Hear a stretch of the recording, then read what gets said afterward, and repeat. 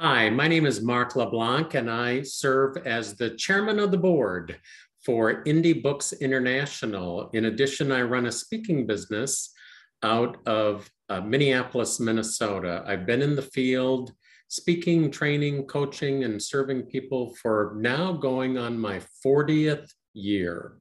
At Indie Books International, we believe that your greatest marketing tool is marketing with a book. And while we certainly as authors would want to market and sell more books, the real truth is our philosophy is it's less about the book and more about what the book can lead to, whether it's more keynote speeches or coaching clients or consulting engagements, that the magic happens when people experience you through your book, and we feel that your best strategy is a speech or speaking for fee or for what we call showcase purposes to do more of the good work that you are called and compelled to do. With that, welcome to our Marketing with a Book podcast. We do this every single week and post them on various platforms, including YouTube and Spotify and iTunes. And what I'd like to do first and foremost is just, we have a couple of authors in our studio audience today. Carrie, would you just take a moment to introduce yourself and tell us about your most recently published book? Absolutely. Thanks, Mark. My name is Dr. Carrie, and I am a psychologist, speaker, and author out of Denver, Colorado. And I am the author of the book just launched, Self-Help on the Go, because you are not broken, but life gets tricky sometimes. Nice. And in the last couple of years, your book is needed probably more than ever before.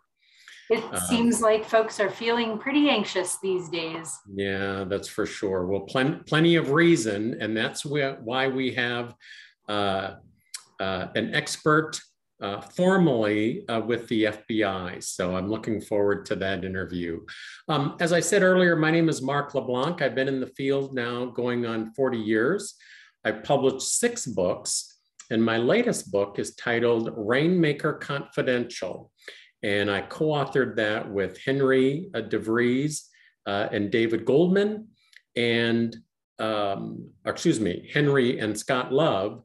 And Henry and David Goldman are currently co-authoring a book titled Bringing in the Business Without Sounding Like a Salesperson. So nice to be with you and nice to have you with us.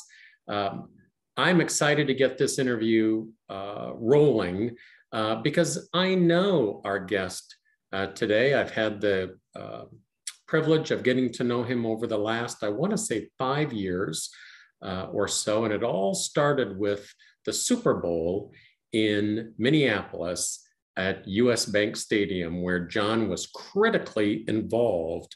I think 2 years of preparations went into keeping people safe the week of the Super Bowl, and of course, during and immediately following the Super Bowl. But it is my distinct honor and pleasure to introduce John Iannarelli. There I go, FBI John. I'm going to let him share his last name because he does it in a rather poetic way. It's like music to my ears. Iannarelli, John Iannarelli. John has served as an FBI special agent for 20 years, during which he was a SWAT team member and participated in the investigations of the Oklahoma City bombing, the 9/11 attack, the shooting of Congresswoman Gabrielle Giffords, and the Sony hack. He was recognized with the FBI Director's Award for Distinguished Service. As I shared, he's also served as an NFL security representative responsible for ensuring the public safety through the football season, primarily the Arizona Cardinals, if I have that factoid correct, and the Super Bowl. He is the author of 5 books, including Why Teens Fail and What to Fix, A Parent's Guide to Protecting Their Children on the Internet and Other Dangers. His recently published book and his 5th book is titled Disorderly Conduct. Make a note to order the book Disorderly Conduct. It is one of the most fascinating and enjoyable and humorous reads. In fact, I called John, I got a copy, my own copy of the book, and read 3 chapters, was laughing out loud, and picked up the phone and called John just simply to let him know how much I was enjoying the read, Disorderly Conduct. He's a frequent on-air contributor in the national news media. He has presented and spoken to Fortune 500 companies, domestic and international audiences, the United Nations, and the Vatican, where he has personally met with Pope Francis on more than one occasion. It is my honor to present to you our guest, FBI John. John, will you join me on camera here? And we're going to put the spotlight on you. And why don't we just start with, give us a window into your world. Take 4, 5, 6 minutes and just bring us into your story. Well, Mark, first of all, thank you so much for having me today. I'm really excited to be here and get to talk to the audience a little bit about the things that I've been able to do and blessed with the opportunities that I've seen. As you mentioned, I'd been an FBI agent, but I like to tell people I started off as a police officer in San Diego. I wound up going to law school nights and got my law degree and practiced law for a while before joining the FBI. So I have that distinction of having gone from one hated profession to another in my life. And then after I left the FBI, finishing a full career, the NFL hired me and made me a security representative. It's an outside consultant doing the work that I did in the FBI, but now bringing it to the NFL. In the NFL, and I think I was hired there because probably with FBI NFL, I can only remember 3 letters. So it was a good fit for me. But the NFL, I had some amazing opportunities and great responsibilities. I've been at every Super Bowl since I've been hired, standing on the sidelines or at the players' bench. I've worked the season with various games around the country, all focused on keeping the players, the coaches, and most importantly, the fans safe. But beyond the NFL and the work I did in the FBI, today, now, what I do is I speak. I travel around the country and I talk at conferences in private sector and all different organizations about the safety and security issues that I was good at in the FBI. The FBI has a designation when you become an expert at something. They refer to you as a subject matter expert. And I had the good fortune to develop those skills in cybersecurity, preventing acts of terrorism. And sadly, in today's world, I'm a specialist in active shooter, not only what to do if such a situation happens, but how to look for it in advance and hopefully prevent it from occurring in the first place. So all of that is keeping me pretty busy, hopping around the country. But with that, I'm here today and I'm looking forward to chatting about some of the issues of the day. Thank you, John, and I appreciate that. And like I said, it's an honor for me to interview you. Thank you for giving us a bit of a window into your world. Let's go back in your career, maybe on the beat when you were a police officer. Was there a defining moment that led you to law that then connected the dots to the FBI? Well, let me take you back even a little bit earlier than that. So I'm in 9th grade and it's career day. And there's an FBI agent there who comes in and talks. And from 9th grade on, I'm sold. This is what I want to do. But it's pretty hard to get into the FBI. We hire about 1 person out of every 1,000 applicants. So I had sort of a roadmap of the things that I wanted to do to make me a better candidate. being a police officer helps, but it's not enough. Most people in the FBI have advanced degrees, and they actually have a program. If you have a law degree, you're given special consideration and looked at. So I knew I wanted to get law enforcement experience, but I also wanted to go to law school and get my law degree to get into the FBI. So that was sort of my course and my plan. I was able to find a great job in law enforcement. San Diego was a fantastic city to work in. Go to law school nights at the University of San Diego. I was fortunate enough to be able to pass the bar and let me practice a little bit to get that experience. And then finally, my application was accepted and I got in the door. As an aside, and it's kind of interesting how God works in mysterious ways, that agent who had talked to me in ninth grade, 18 years had passed. I'm in the FBI Academy going through the 21 weeks of training, and we have this bar area you can go to after hours. I wander up there, and there he is. They're having his retirement party. I had not seen him in 18 years. He didn't know me, but I went up and was able to tell him, hey, I'm here because of you. And it's a nice example of how the legacy continues. Oh my gosh, what a great story. I'd not heard that one. When you've published 5 books, and I don't want to put words in your mouth. I'm assuming you, like your children, you love them all. Is there a book that stands out that has been a bit of a game changer in your career? So you're right. You know, each book was different in its own way. And I like to jokingly tell people you can find all my books on my coffee table. Sometimes you can find them on Amazon as well. But I would say I love The Disorderly Conduct, the most recent, because it's my humorous side. It's the side that I enjoy chatting about and talking about, and all the funny stories that every cop in the world could write this book with their own story. But I will have to tell you that the book I wrote, How to Spot a Terrorist Before It's Too Late. At the time, we were having a lot of terrorist events, which also include the active shooter. And we've always heard that phrase, if you see something, say something. But no one in the wisdom of the government has ever told us what should we be looking for. I decided to write a book about the top 10 things that law enforcement looks for and how the average public can see it. Having written that book and put that out there, number one, the goal was to keep people safe, but it also put me on the map. I started getting calls from the news media, et cetera.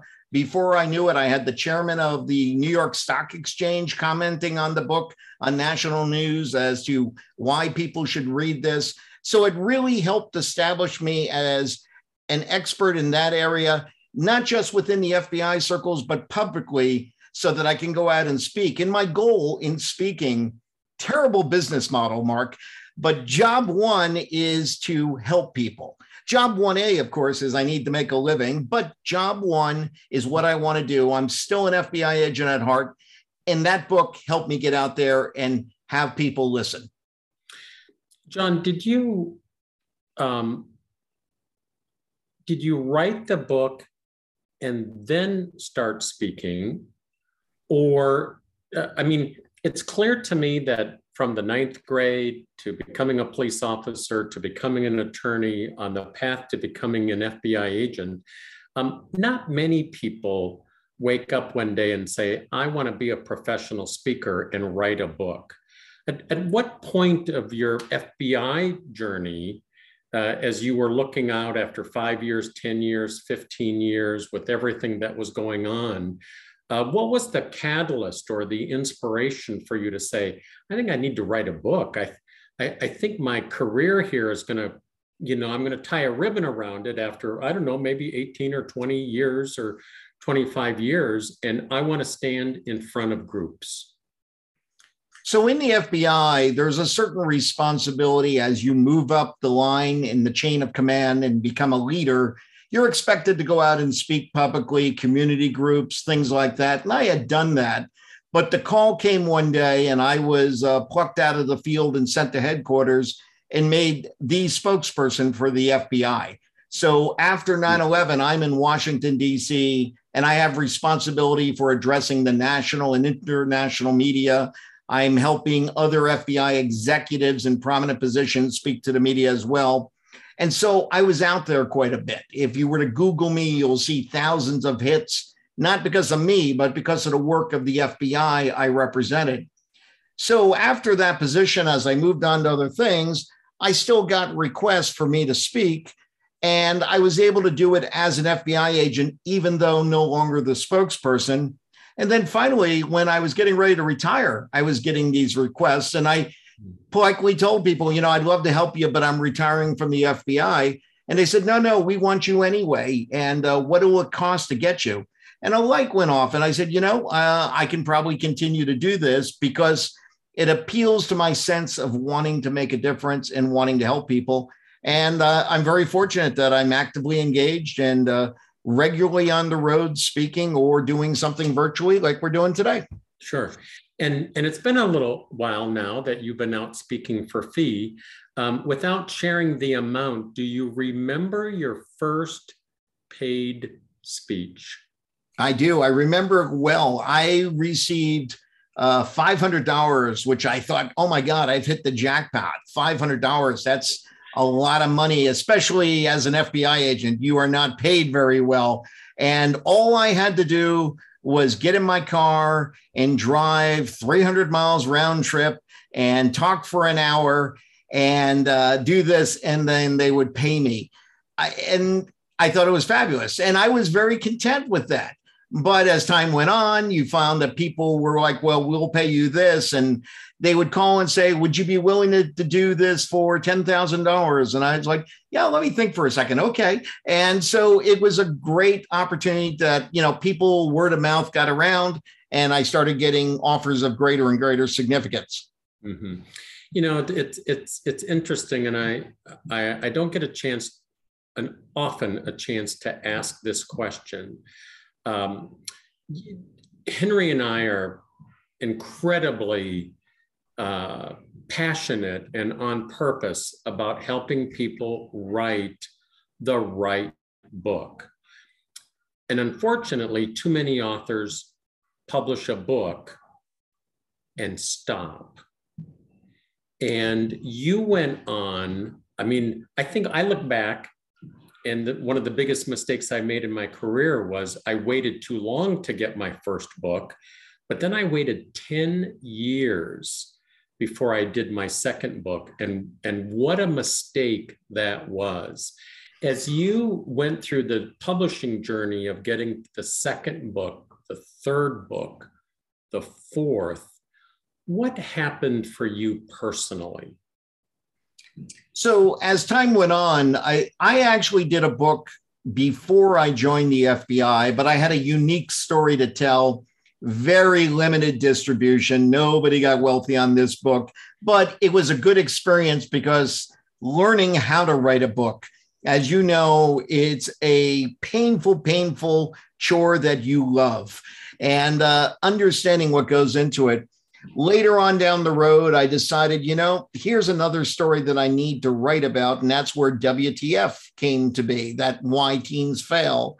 And then shortly afterwards, the How to Spot a Terrorist. And in between, I wrote another cyber book.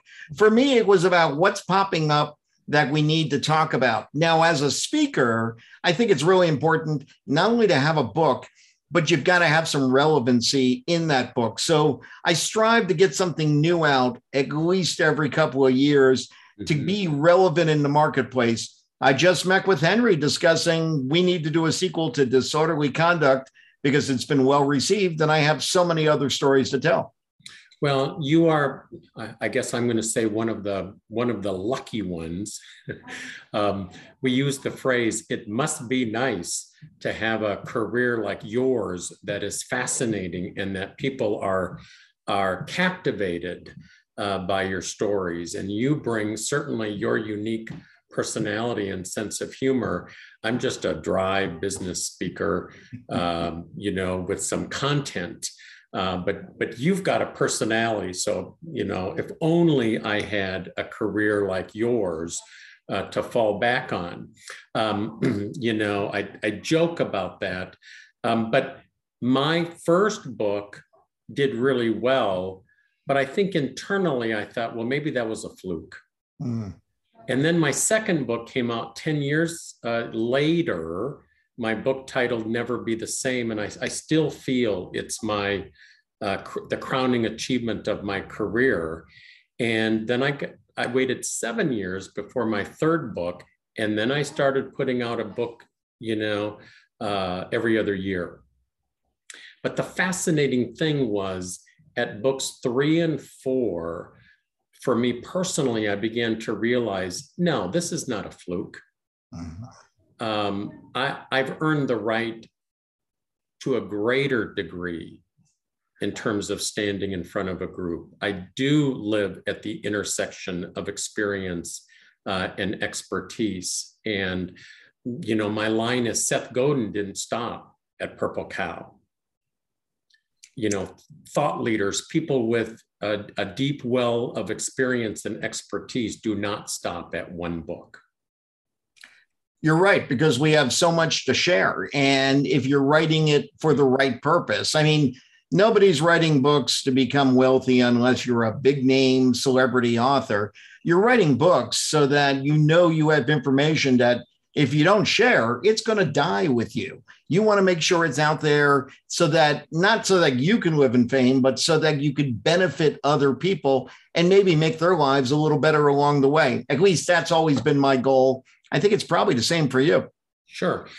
I usually do this at the end of an interview. I'm going to bring it in earlier. I just want to publicly and personally acknowledge you for the good work that you've been called and compelled to do, and that you're sharing with the world. And when I think about your 5 books, you have a diversity of books and subject matters that help different slivers of the world. Can you talk a little bit about your book and Why Teenagers Fail? Give us some insight into that book. Well, WTF, which we thought would be a great title and get a lot of attraction, but Why Teens Fail and What to Fix. There were so many issues going on. It was very much media driven at the time. The bullying of kids on the internet. You notice we don't hear as much about that anymore, but yet the problem really hasn't gone away. Also, just functioning in society. It's so much more complicated for kids today because of the internet. And what I was hoping to do is put out some of the issues that parents probably haven't even thought of and what they can do about it. For example, Mark, anybody who has young kids or grandkids, we see these commercials for LifeLock and checking our credit and all that stuff, and we worry about ourselves. You need to be checking your kids' credit, anybody under 18. And the reason is, if I steal your credit, your information, you're going to find out pretty quickly. I steal a kid's, you're not going to know until they turn 18 and go get a job to do something significant. By example, I had one young lady on her way to college, freshman. She finds out that she has $1.5 million in debt in her name, which prevented her from getting student loans. But she also had a criminal record, all because she was a victim of a scam that somebody stole that information years ago. So these are the things that kids are getting saddled with, but don't know. And it's really the parents' job to protect them until the kids are old enough and mature enough to be able to protect themselves. Wow. Certainly would never have thought about that. In your book, How to Spot a Terrorist, you suggested that there were 10 things to look for, 10 ways to spot a terrorist. Could you give us one or maybe 2 tips that could help us? Because we're going through airports and the course of our life, what might we as mere mortals look for in these places? Well, I'm glad you asked, because with that book, it's not just about terrorism. It's applicable to the active shooter today and what you should look for and what you should do if, God forbid, something happens. But you mentioned airports. So, for example, every tip that I give is something that we see in a terrorist case. And usually you don't see just one, you might see 3 or 4 of them. So if I notice one of these indicators, as we call it, By the way, we don't profile in law enforcement. We don't care what your race, your religion. We profile what your activity is, what you're doing. Maybe I'll see one of those. That doesn't really mean a lot to me. But if I start seeing 2 or 3, that's a warning sign to me that maybe I want to take some action. And what the public can do is pick up the phone and call law enforcement. So, for example, in airports, we've had airport attacks and bombings where in still photographs taken from surveillance cameras, you can see the attackers walking around with one glove on. Now, why would somebody be wearing one glove?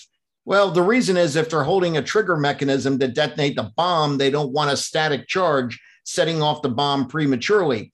So you see somebody walking around with one glove on, that's probably worth telling law enforcement there, hey, you know, that guy's dressed like that. It's an indicator, something I want to check out.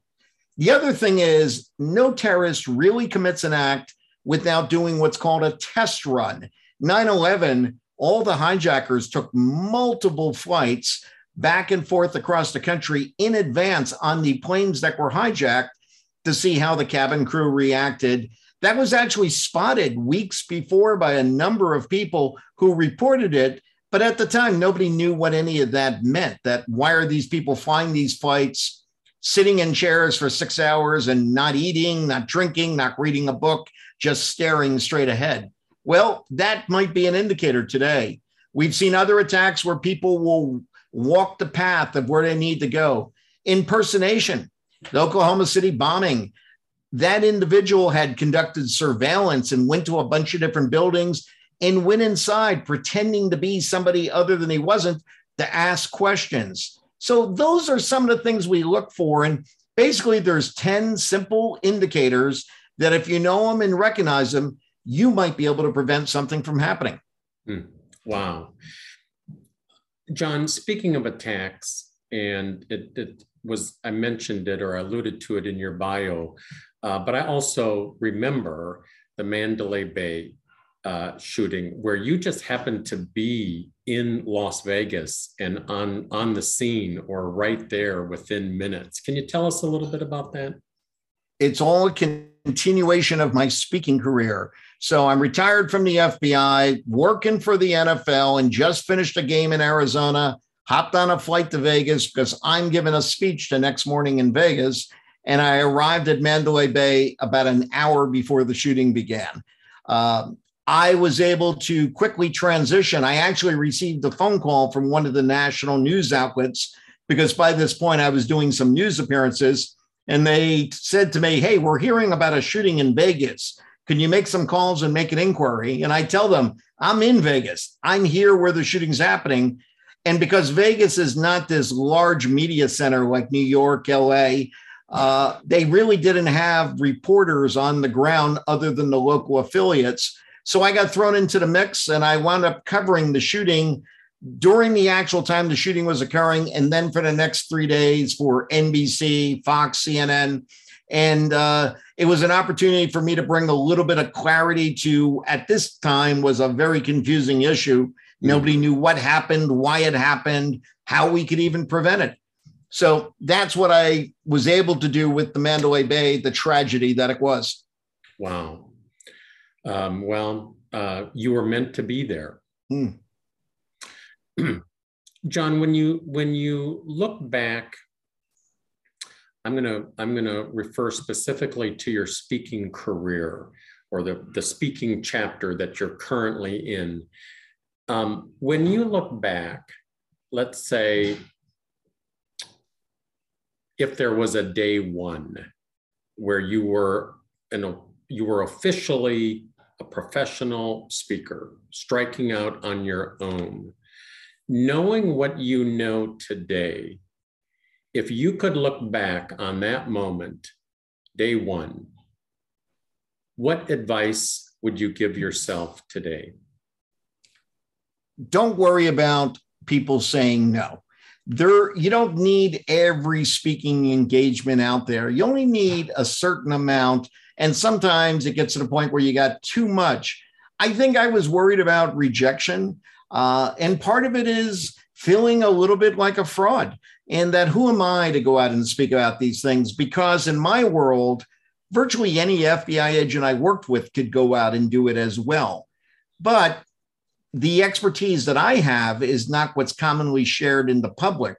So while there's many other agents qualified, they might not be as comfortable in front of an audience. But more importantly, the audience doesn't have what I need to share. And so value yourself, recognize you deserve to be here. If they don't want to hire you, they've gone in another direction. That's okay. There's plenty of work out there and it's not personal. It's just what they may be looking for is not what you have to offer at this time. Despite as confident as I am as an agent and law enforcement officer, it took a while to develop that sense of confidence as a speaker and be able to leverage that and be confident in knowing that I'm the right guy. One of the things today, Mark, is that I know you always get the question via email. What do you charge? Well, that's not the most important thing, but it is to them and their budget. I know if I can get them on the phone and talk to them and tell them who I am, they're going to pay whatever it takes to bring me in. And at the same time, I want to help. I'm going to work with what you have so that I can be there. You know, you mentioned something that maybe only people who have stood the test of time, like yourself, are open to sharing. And that is in the beginning as a professional speaker, especially when you got that first gig for $500. And it's one thing to be confident as an FBI agent, or it's one thing to be confident in my world as a business coach, but stepping out, you know, we grow up with different attitudes, values, beliefs, and behaviors around money. And when all of a sudden you can command a fee for a 1-hour speech that is more than possibly what you earned in a month as an FBI agent, and you were putting your life on the line, that can play tricks on our mind. How did you deal with the rising of your fees? How did that go for you? Great question. So first of all, the $500, my first speaking engagement, I feel like I stole it. I actually felt guilty about taking the money because it's just like, that's ridiculous. You're paying me $500 for this. It's not worth that kind of money. And then I realized quickly it is. Raising my fees was difficult because there's always that, am I worth that much? And I still think to this day, I probably should be charging more than I do. And it's not just to become wealthy. I mean, that's the last thing, because you know the speaking business, that money gets reinvested in other things, including helping other people that you would otherwise not be able to help. My speaking has enabled me to create a scholarship for other people that want to go to law school, but instead of making the big bucks, go into public service in some capacity. So those are the things that I use that speaking revenue from, in addition to supporting my lifestyle. And I like to say my children selfishly want to go to college, so I want to pay for that as well. But raising the fee is just a recognition of, hey, this is what I'm worth. And again, there's always flexibility. I do a lot of free speaking, Mark, to this day, because there's a lot of nonprofits, a lot of charities out there that can't afford it. And so those who can pay, they're enabling me to go and do those other things to continue to help a lot of people, not just those that can afford to hire me. Okay, so now I've got the headline. Distinguished FBI officer retires, commits fraud, feels like an imposter, steals $500 speaking fee. I'd love to arrest him. Yeah, that's a classic. When you look back, whether it's more recent or earlier on in your career, when you think about filling your calendar with more speaking opportunities, is there a marketing strategy that you tried that ended up working better than you thought it would?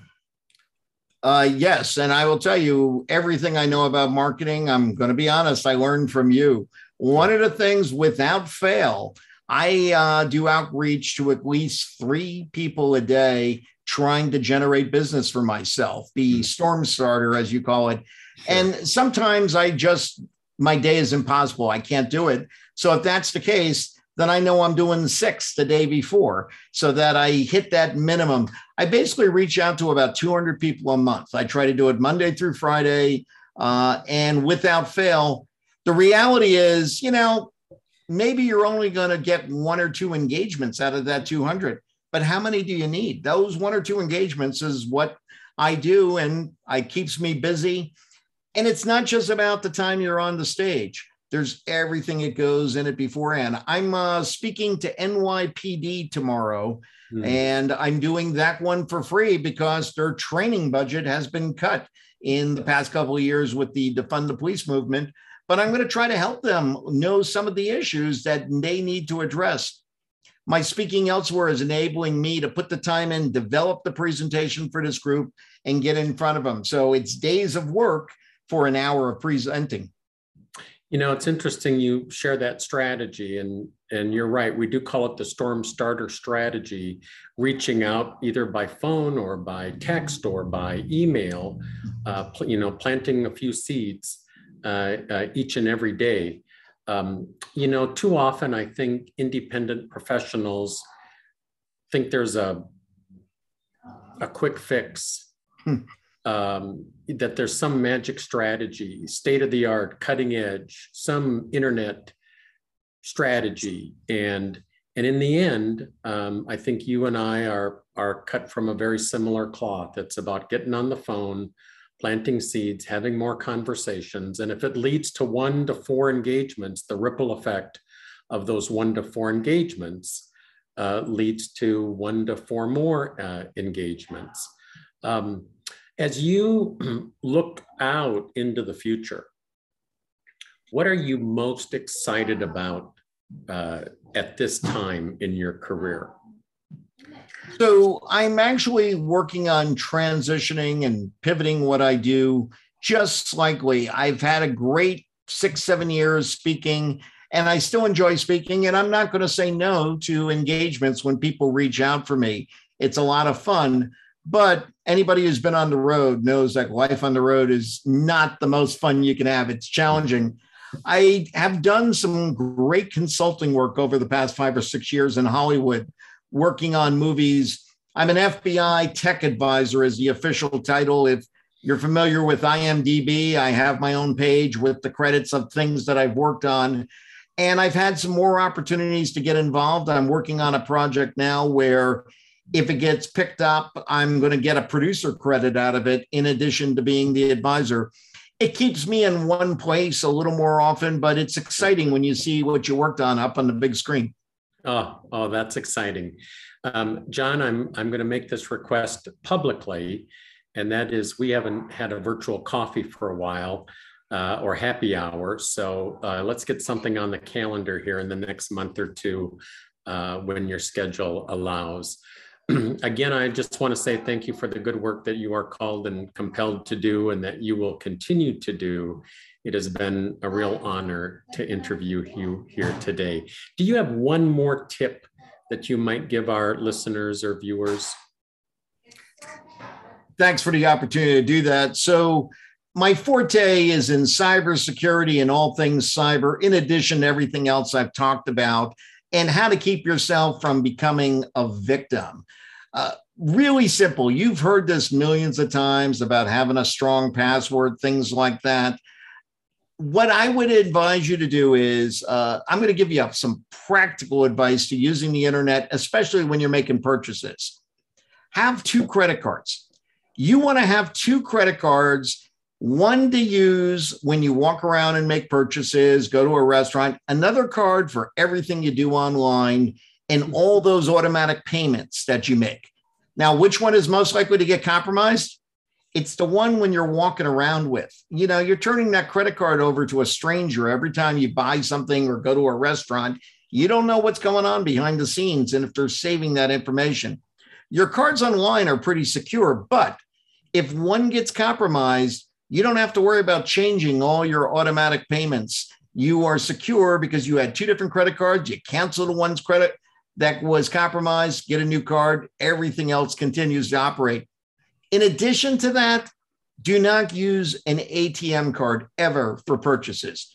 Use your ATM debit card for getting money out of your bank, and that's it. When they steal the credit card company's money, they're stealing the credit cards company's money. When they steal the debit card's money, they're stealing your money, and you got to convince the bank it wasn't your fault. That's how you keep yourself safe. Who knew? I did. Thank you, John. Thank you, Mark. Thanks for having me today. Hey, thanks for everything you taught me and the good work that you do. You're helping people do what I do and do what others do of succeeding and educating people out there in the workplace. Thank you, John. I appreciate that. Well, and that's another episode of Marketing with a Book.